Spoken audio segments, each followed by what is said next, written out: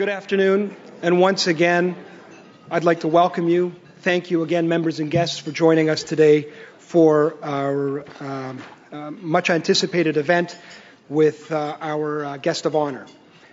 And now I'd like to ask you to please join me in welcoming our television and webcast viewers as well. And my name is Danny Asaf, and have the pleasure of serving as the president of the Canadian Club of Toronto for this 2015-2016 season. And thank you again for joining us. Again, in our 119-year history, we're always proud and honored to host leading guests, leading experts, prominent Canadians, and people that can tell us and advise us and inform us on things that are important to us and impact our lives. In addition, we're proud through our programs and our activities, including our youth and young leaders programs, our diversity partnerships, media and social opportunities, we offer you access to these dynamic business and political leaders. And before I formally introduce our guest speaker, I would appreciate if you gave me an indulgence to tell you a little bit about some of our key upcoming events. On January 20th, the club will be presenting two events. The first, a breakfast meeting, will feature the Honourable John McCallum, Minister of Immigration, Refugees and Citizenship, in a fireside chat with Ratna Ahmedvar, Executive Director of Ryerson's Global Diversity Exchange and Lifeline Syria Chair. Also on January 20th, this coming Wednesday, we're hosting a lunch event that brings retired Army General Stanley McChrystal to our podium, and also the author of the new book, Team of Teams, to talk about what the Army can teach us about modern business leadership. You can order your tickets and review the club's list of upcoming events at canadianclub.org. And you can also join us and join the conversation via Twitter at CDNCLUBTO, or by simply using that hashtag. I would also like to take an opportunity to express our thanks and gratitude for our event sponsor, the TD Bank Group, represented here by Colleen Johnston. Thank you very much. Thank you, Colleen and TD, for your generous support of today's luncheon.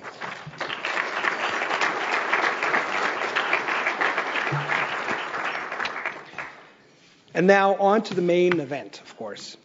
13 years after its formation, 10 of which saw it govern our great nation through some very interesting and challenging times, the Conservative Party of Canada is now pressing the reset button for this next generation. This leadership race will be held as the party settles into its role as the official opposition under the direction of its new interim leader. The Honourable Rona Ambrose, while new to the role, is clearly, to those who know her and those who are aware of her, is no stranger to leadership in this country. Ms. Ambrose is a federal cabinet veteran, having held more than 9 ministerial roles since she first went to Parliament only 12 years ago. 9 positions in 12 years. And in 2006, she became the youngest woman in Canadian history to hold a cabinet position when she was appointed the Minister of Environment. Truly an example to all of us, to my sons and especially my daughters, of what the future holds for all of them in modern Canada. She was instrumental in introducing the Clean Air Act and led the call for a new international environment agreement. Other cabinet roles have included Minister of Labour, Minister of Public Works and Government Services, and Minister of the Status of Women. In that role, she led the call for an International Day of the Girl at the United Nations to help raise awareness of the discrimination faced by girls. As Minister of Health, she oversaw the passage of Vanessa's Law. The law signaled a major change for patient safety in Canada. The interim Conservative Party leader was first elected as a Member of Parliament for Edmonton Spruce Grove in 2004. And as an Edmontonian, that makes me especially proud to see you as the interim leader of this great party. Her community service has included working with organizations to end violence against women, including the Status of Women Action Group, the Victoria Sexual Assault and Sexual Abuse Crisis Centre, and the Edmonton Women's Shelter. Ms. Ambrose, the Honourable Rona Ambrose, welcome to the Canadian Club of Toronto. Our podium is now your podium. Welcome.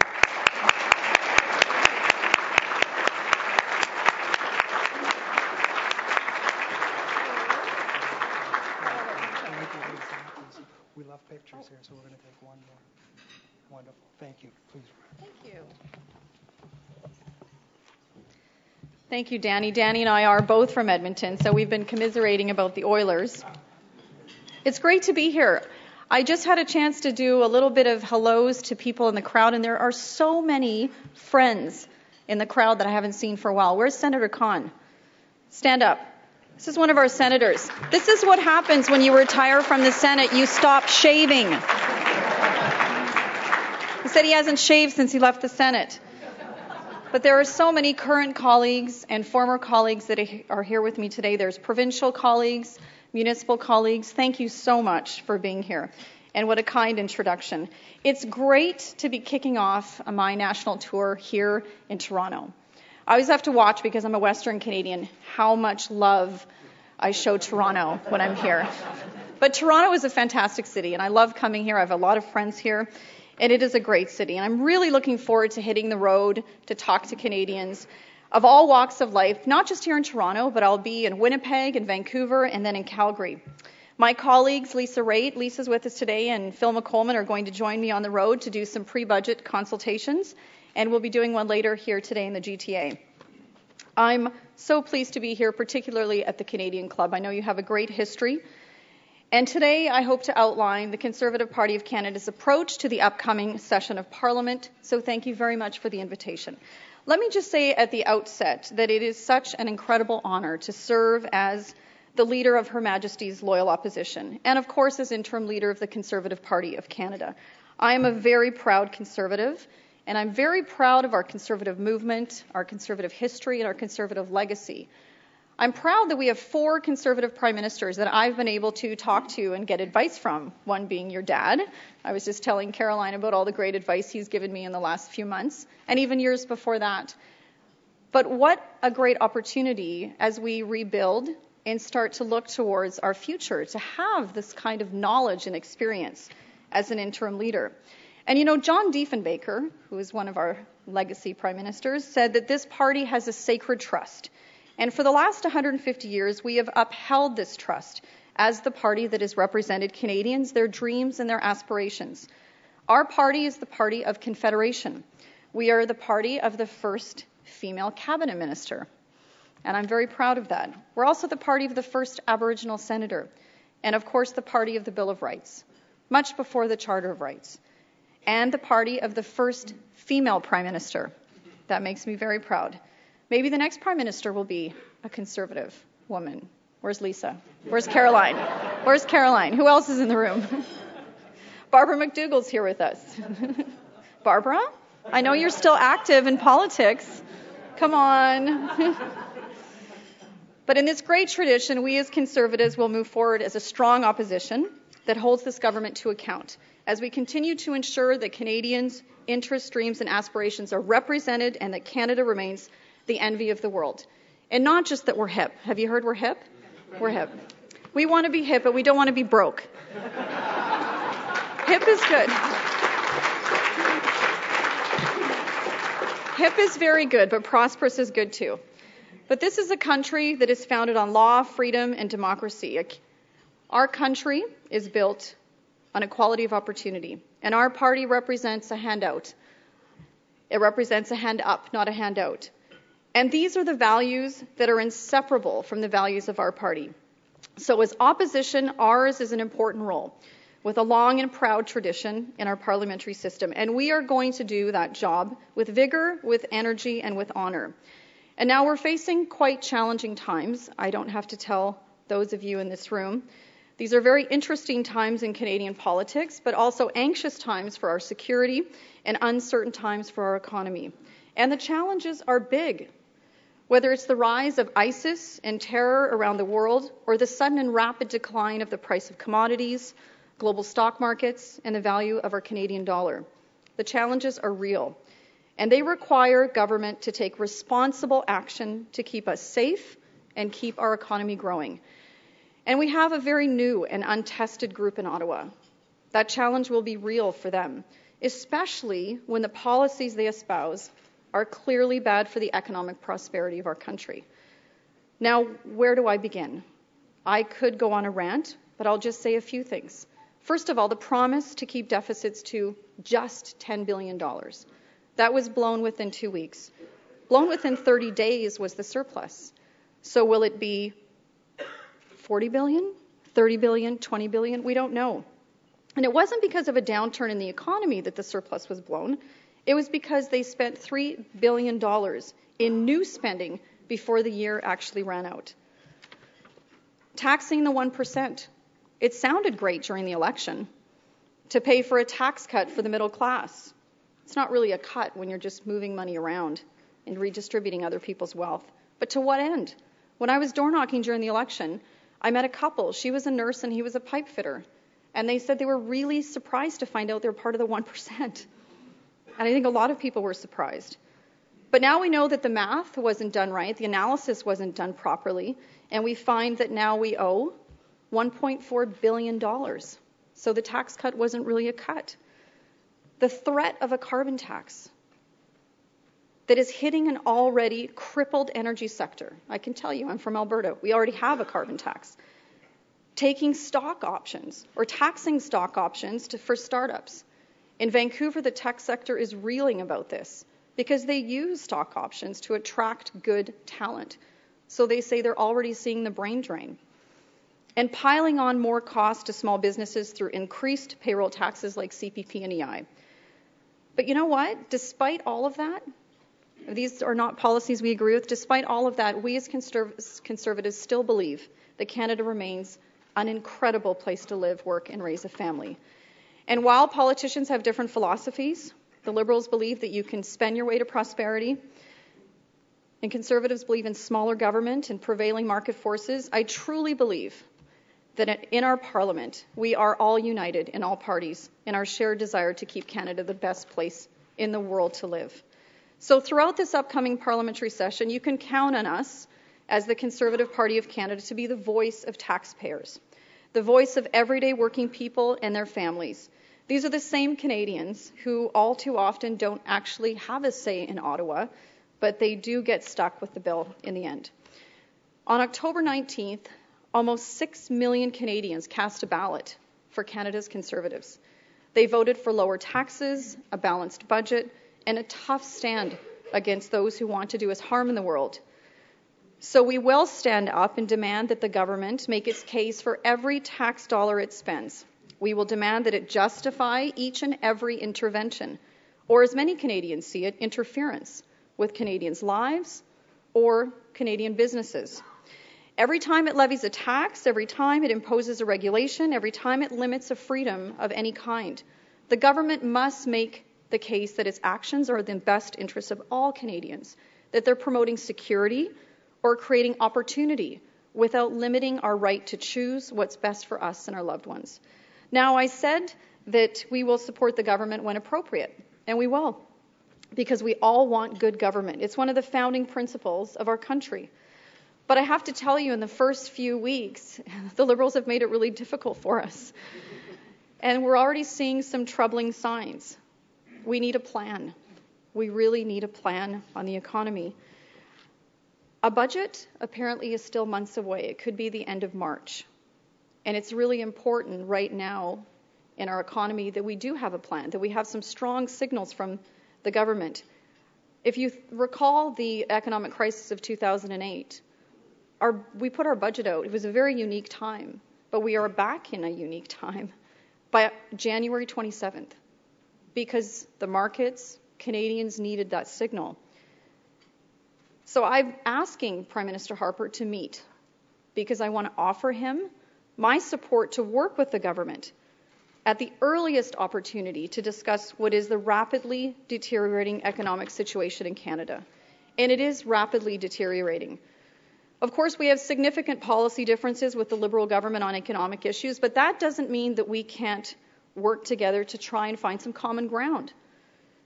First of all, we need the Liberal government to put a meaningful limit on the amount of additional debt that they will burden Canadian taxpayers with. We need them to follow up on the work that's already been done on the European Union Trade Agreement and the Trans-Pacific Partnership Agreement. It's there. It's ready to move on. And this is billions of dollars in opportunities for companies, particularly Western companies. There's a massive benefit to the Western agriculture sector, a part of the country that's hurting right now, and are very supportive of the Trans-Pacific Partnership. And we want to be constructive. We'd also like to see them reverse, at this time in particular, reverse their election promise to end income splitting for couples. We're worried that this is not a time to take money out of the pockets of Canadians. So we're going to keep pressing those issues. And we're also going to keep pressing the Prime Minister on his stance on terror. 7 Canadians have died from terrorism in the last week. And Justin Trudeau said to me in the House of Commons that we shouldn't talk about ISIS because it gives them free publicity. He refused to acknowledge that the attack on Parliament Hill was actually a terror-motivated event. Or he said the answer to terrorism is to examine the roots of terrorism. I can tell you what the roots of terrorism are. I can tell you very easily. It's hatred of our values and what we stand for. And it's the desire to see that annihilated, to see our values annihilated, particularly someone like me. I always say, I'm a woman, I'm elected, I'm an independent. This is who they hate the most. And how can we not stand up against these guys? So we will continue to press him. His silence on this issue is deafening. I'm not sure what he's accomplishing. Even a former Liberal cabinet minister said, Sunny Ways is not going to defeat ISIS. But I can tell you I'm encouraged by the fact that our CF-18s are still flying alongside our allies in Iraq, in Syria, despite the Prime Minister's continued assertion that he will pull our CF-18s out of the bombing mission with our coalition. But we believe that our air combat mission should continue. Our Canadian forces have performed as they always do, with the highest level of professionalism and honor, and their mission has been effective in degrading the strongholds of ISIS. President Obama himself said one of the key pillars to degrade ISIS is airstrikes. So we will keep pressing the Prime Minister on this issue. We're also going to press him on the issue of a referendum if he decides he wants to change our electoral system. Now, when you talk about changing the most fundamental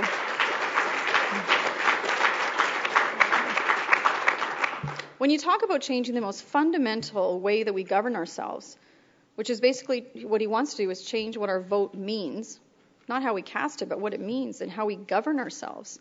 We haven't done that since Confederation. It's not up to the House of Commons or any particular political party or government. It's something that everyone should have a say in. When the rules of the game change, everyone should have a say. So we'll be fighting to make sure that on whatever proposed changes come forward, that they go to the people. Now, simply opposing the government is not enough. We Conservatives must offer Canadians our vision that appeals to our better instincts, to our courage and our kindness, to our pride and our aspirations, and to our sturdy individualism and our unflagging sense of community. The deeply held values common to us all that built and continue to build this great country. It became apparent, I think, to a lot of people on October 19th that too many Canadians see conservatism as harsh or joyless or austere. But in truth, it's optimistic, it's generous, and it's very idealistic. It's rooted in compassion and community and faith in our fellow Canadians. And we're called upon now to remind Canadians of this truth. And we're in a great place to do it. The Conservative movement remains a very powerful force in Canada. Our party is strong. Our members are committed. Our team in Parliament is extremely talented, energetic, and devoted to Canada and to Canadians. The grassroots of conservatism are strong and firmly planted in the Canadian soil. Now, I mentioned at the beginning it's exciting times in politics, but that's not just because Justin Trudeau's on TMZ. It's also exciting because we're going to have a leadership race in our party, and I'm very excited about that. We're going to have more to say about this in the coming weeks. John Walsh, our president, is here. Depends on how many drinks you buy him over lunch. He'll tell you what's happening. But it's a very exciting time. We have a lot of people that have come forward, and I'm really excited about it, especially the number of women who are interested in running our party.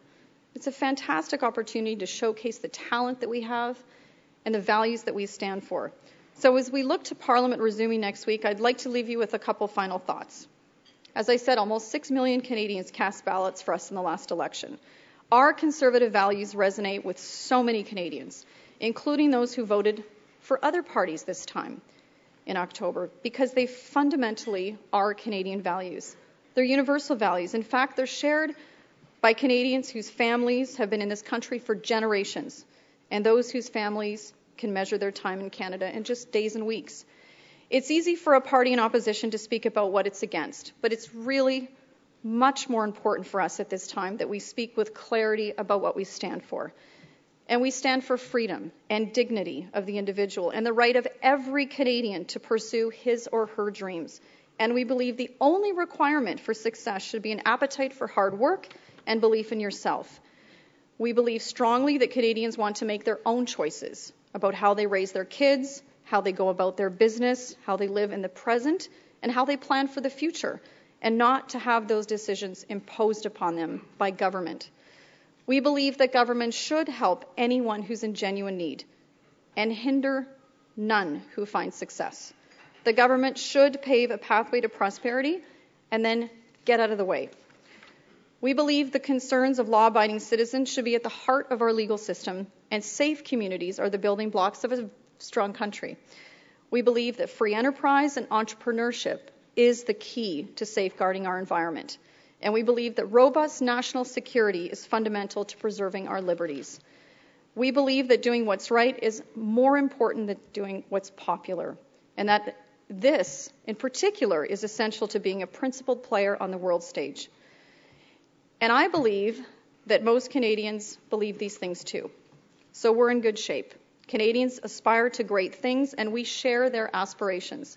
So for the next 4 years, we will stand up for Canadians, for their hard-earned dollars, for their deeply held values, and for their economic and their personal liberties. We will hold this government to account, but we will do so in a spirit of hope and optimism, and in doing so, convince Canadians once again, renew their faith, earn their trust, that our Conservative course is the right course for Canada. Thanks so much for being here today and hearing me speak.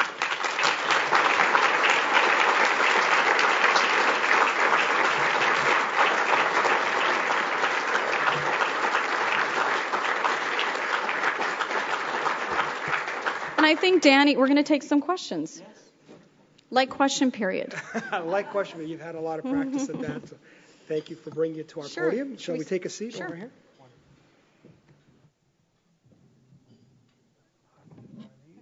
Yeah, so people can hear us. Is it on? Before we get started, does this work? I have a request before a question, which is I want you, when you go home to Edmonton, to tell people you saw it snow in Toronto and we did not need to call the Army. Will do. Okay. I'll never forget. I was actually in Edmonton when that happened and had to be harassed for 2 weeks. It was embarrassing for you. It was. It still is. Not that you can tell I haven't forgotten. So I wanted to take this opportunity, firstly, to tell everyone in our audience to take advantage of these question cards, which they gave me here to show as a prop. And if you have any questions, to please write them down. Let our wonderful staff here know, and they'll bring them up to me. But to get things started, I had a few questions, Rona, that I wanted to ask you and pick up on some of the themes in your speech and maybe give you an opportunity to talk in a little more detail. So the first thing, for me anyway, coming out of the last election and watching the results and the significant majority that the Liberals had, is whether there's this resurgence of big tent politics as opposed to kind of working from the base and then trying to win from there. I mean, what is your perspective on that kind of overall philosophy as you shape this next generation of the Conservative Party in the leadership race? Well, I don't think big tent politics have gone anywhere. I think they're still here, and our party is very much a big tent party. When you think about it, our very core support, and I would say everyone in the Conservative Party is a strong fiscal conservative, but we also have a different range of people, from social conservatives to libertarians, that are all welcome and feel comfortable in the Conservative Party. So we are a big tent party. I think after the last election results, We started with 32% at the beginning of the election. We ended at 32%. The Liberals got 39%. So, yes, we have a great deal of support. And as I said, almost 6 million Canadians cast a ballot for the Conservative Party. So this is a very strong movement. But we have to grow, right, and we have to win back some of the people that maybe decided to vote for a different party last time. So when you talked about the values of the Conservative Party, and as an Albertan, those resonated with me. Those are the messages I heard as a kid, a young adult growing up there. And do you see it more as emphasis in terms of tone, in terms of approach, as opposed to the fundamental substance of what you were trying to communicate to Canadians in the last election? I think we did hear that, and we've responded, and I think sometimes it's just a matter of a change. Right. Sometimes it can be a change in leadership, it could be a change in tone, but really, I'm very proud of the policies of the Conservative Party and the Conservative movement. And when I speak to Canadians, I haven't heard anyone say, I didn't like the way you handled the economy, I didn't like those tax cuts, and there was people really appreciated. Those were popular. They were very popular. Our policies were very popular with Canadians. So I think we have a very strong foundation to build on. And now we're embarking on a leadership race. It's very exciting for us. So in terms of that leadership race, and in case you don't have an opportunity to buy John a lot of drinks over lunch, which is interesting, we used to give away wine at these things. Good thing we didn't do that today. Is what are some of the updates that you can give us in terms of that leadership race and some of the, I know a lot of people have come forward, but in terms of the process, the timing, or how Canadians can get more and more engaged in that process as you go across the country and formalize that? Well, what I would say to Canadians is if they believe in individual liberty and smaller government, less government interference, lower taxes, balanced budgets, personal freedom, this is the party for you. Because we're looking at a party opposite us that is about larger governments, higher taxes, more government interference in the economy and in your private lives. So I think we have a fantastic message. The leadership race is an opportunity for people to get engaged. We have, I think, last count, potentially 10 people that are interested. That's fantastic. It's going to be a very competitive race. And if there's anyone in the crowd that's interested... You can also put that in your card if you want. You can also put that in the card and pass it to me. I've been reaching out to people, asking people if they're interested, because this is a fantastic opportunity. We have a very strong party, very strong. And whoever is the leader going into the next election is going to have a very good opportunity to be a very strong force in Canada, a strong force for the Conservative movement and to shape Canadian politics. So it's a great opportunity. We have a lot of fantastic people coming forward. I'm really excited about that. We have a leadership election organizing committee. We just met the last couple of days, or they met, I met with them. And they are the ones that decide what all of the rules of the game are. So those will come out in the next number of weeks. And then we're off to the races. So, and to touch on that, the leadership race and the role of the party and in government, I mean, we do see, in other places, this rise of this anti-establishment kind of personality or theme, people from the outside. And it has obviously its benefits in some sense, but it also reflects a frustration in some of the electorate. How do you see those forces in this country, and how do you see this leadership of trying to preempt them if they're coming to the surface, this lack of trust in traditional institutions and parties? Well, I think we're really lucky in our party because we've always been very close to our grassroots and very close to our people, and we've listened to them. So I don't sense at all that our grassroots, that there's going to be a revolt or an upheaval. When you look at what's happening in the United States with Donald Trump and people like that, I mean, I think it's a reflection of their political system. Mm-hmm. I mean, in the U.S., you're either a well-known insider or you have billions of dollars. Otherwise, you can't even run. Now, look at our party. The most you can raise from any one person is $1,500. So big money doesn't have that same level of influence. So you have anyone could decide that they want to run to be the leader of a party, of a national party, and they can put their name in and do their best. I mean, that I think is, that's my political party. That's a much different kind of political system that we have here in Canada. I think we should be very proud of it. And I think the level of frustration in the U.S. is because people are so disconnected from their leaders. I don't sense that with our political parties here in Canada, and definitely not with our party. Well, that's great news, and it's good that you continue to take leadership and want to emphasize those messages as you move forward. And one other follow-up question to that, and you touched that in your remarks, that actually helps continue and strengthen that bond of trust, is your vote counting. So in terms of, I know you were saying you thought if there should be any changes that significant, they should go forward to the people and ask them and have a referendum on that. But beyond that, do you think how broken do you think the system is? Is there anything specific that you think you should focus on, or do you think it largely works? I don't think this was a burning issue during the campaign, but it was an election promise that the Liberals made to redo our electoral system. But as I said, I've said repeatedly, if there was a referendum and people chose a different system, every political party would adjust. That's what we do.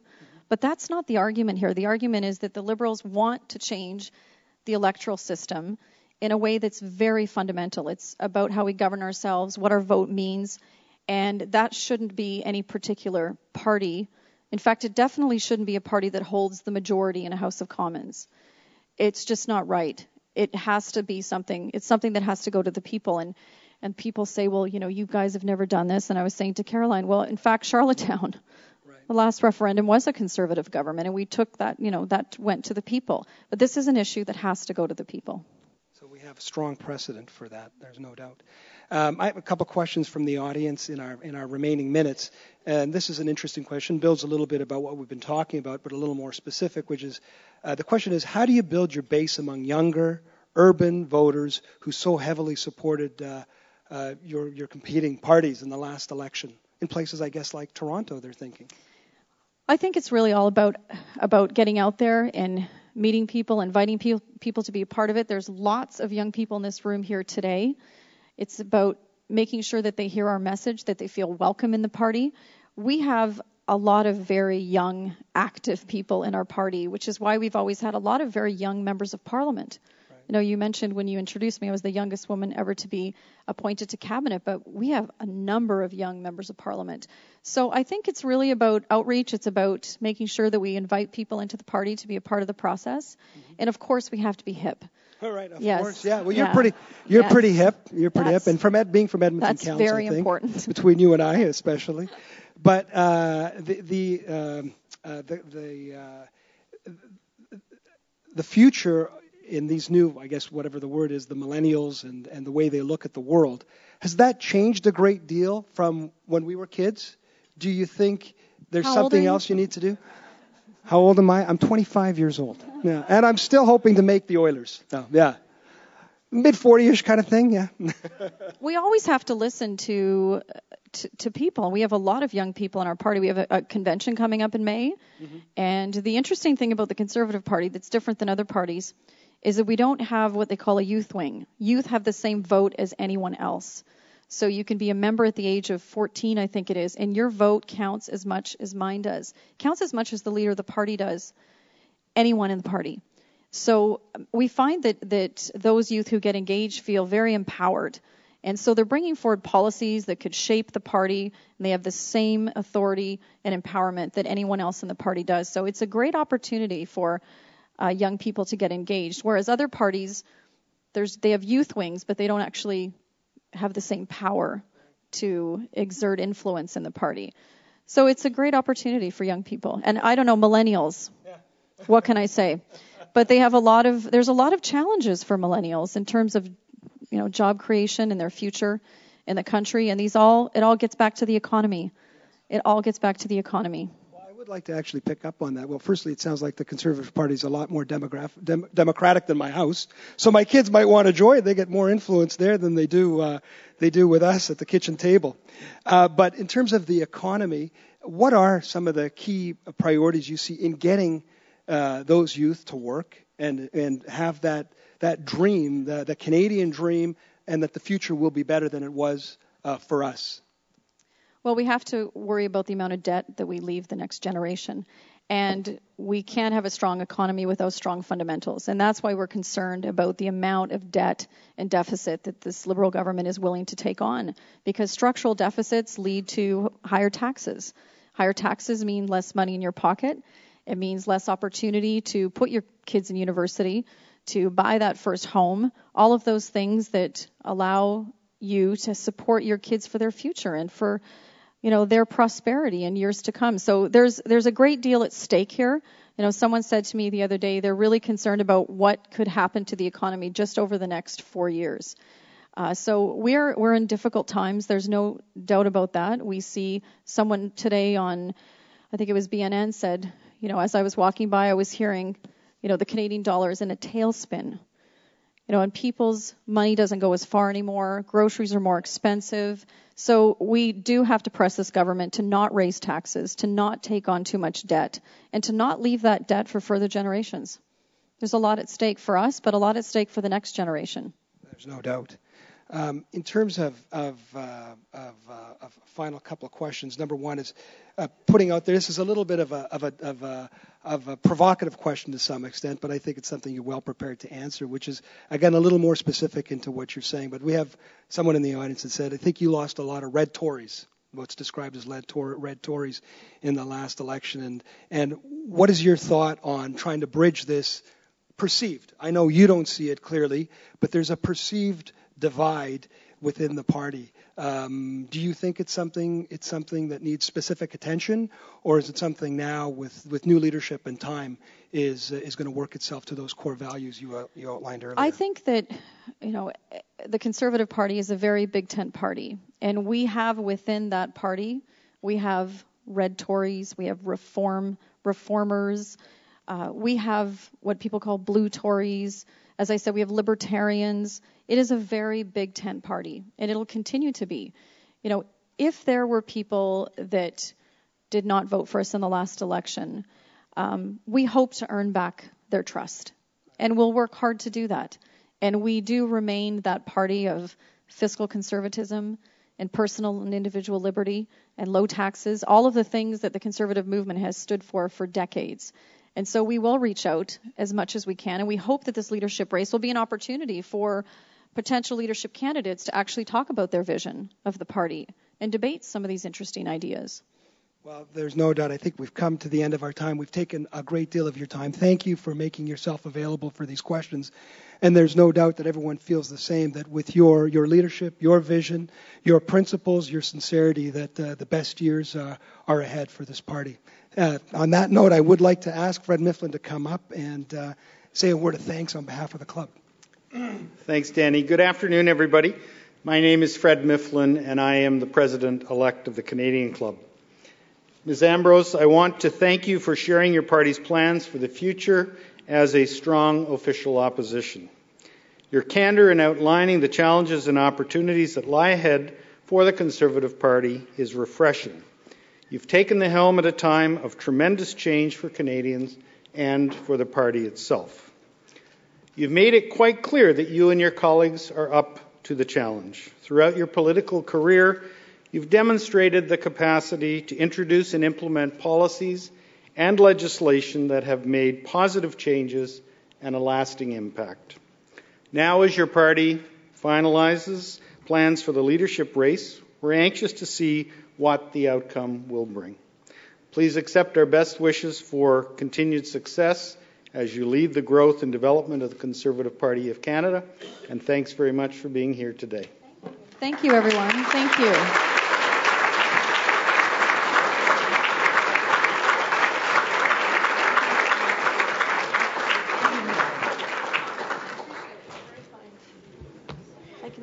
Yes, you can leave. You can even have some lunch if you like. That's it. Wonderful. So thank you. Just to close, I would like to thank again the Honourable Rona Ambrose for outlining her vision as we do look forward to the next several years of the challenges to face this country again.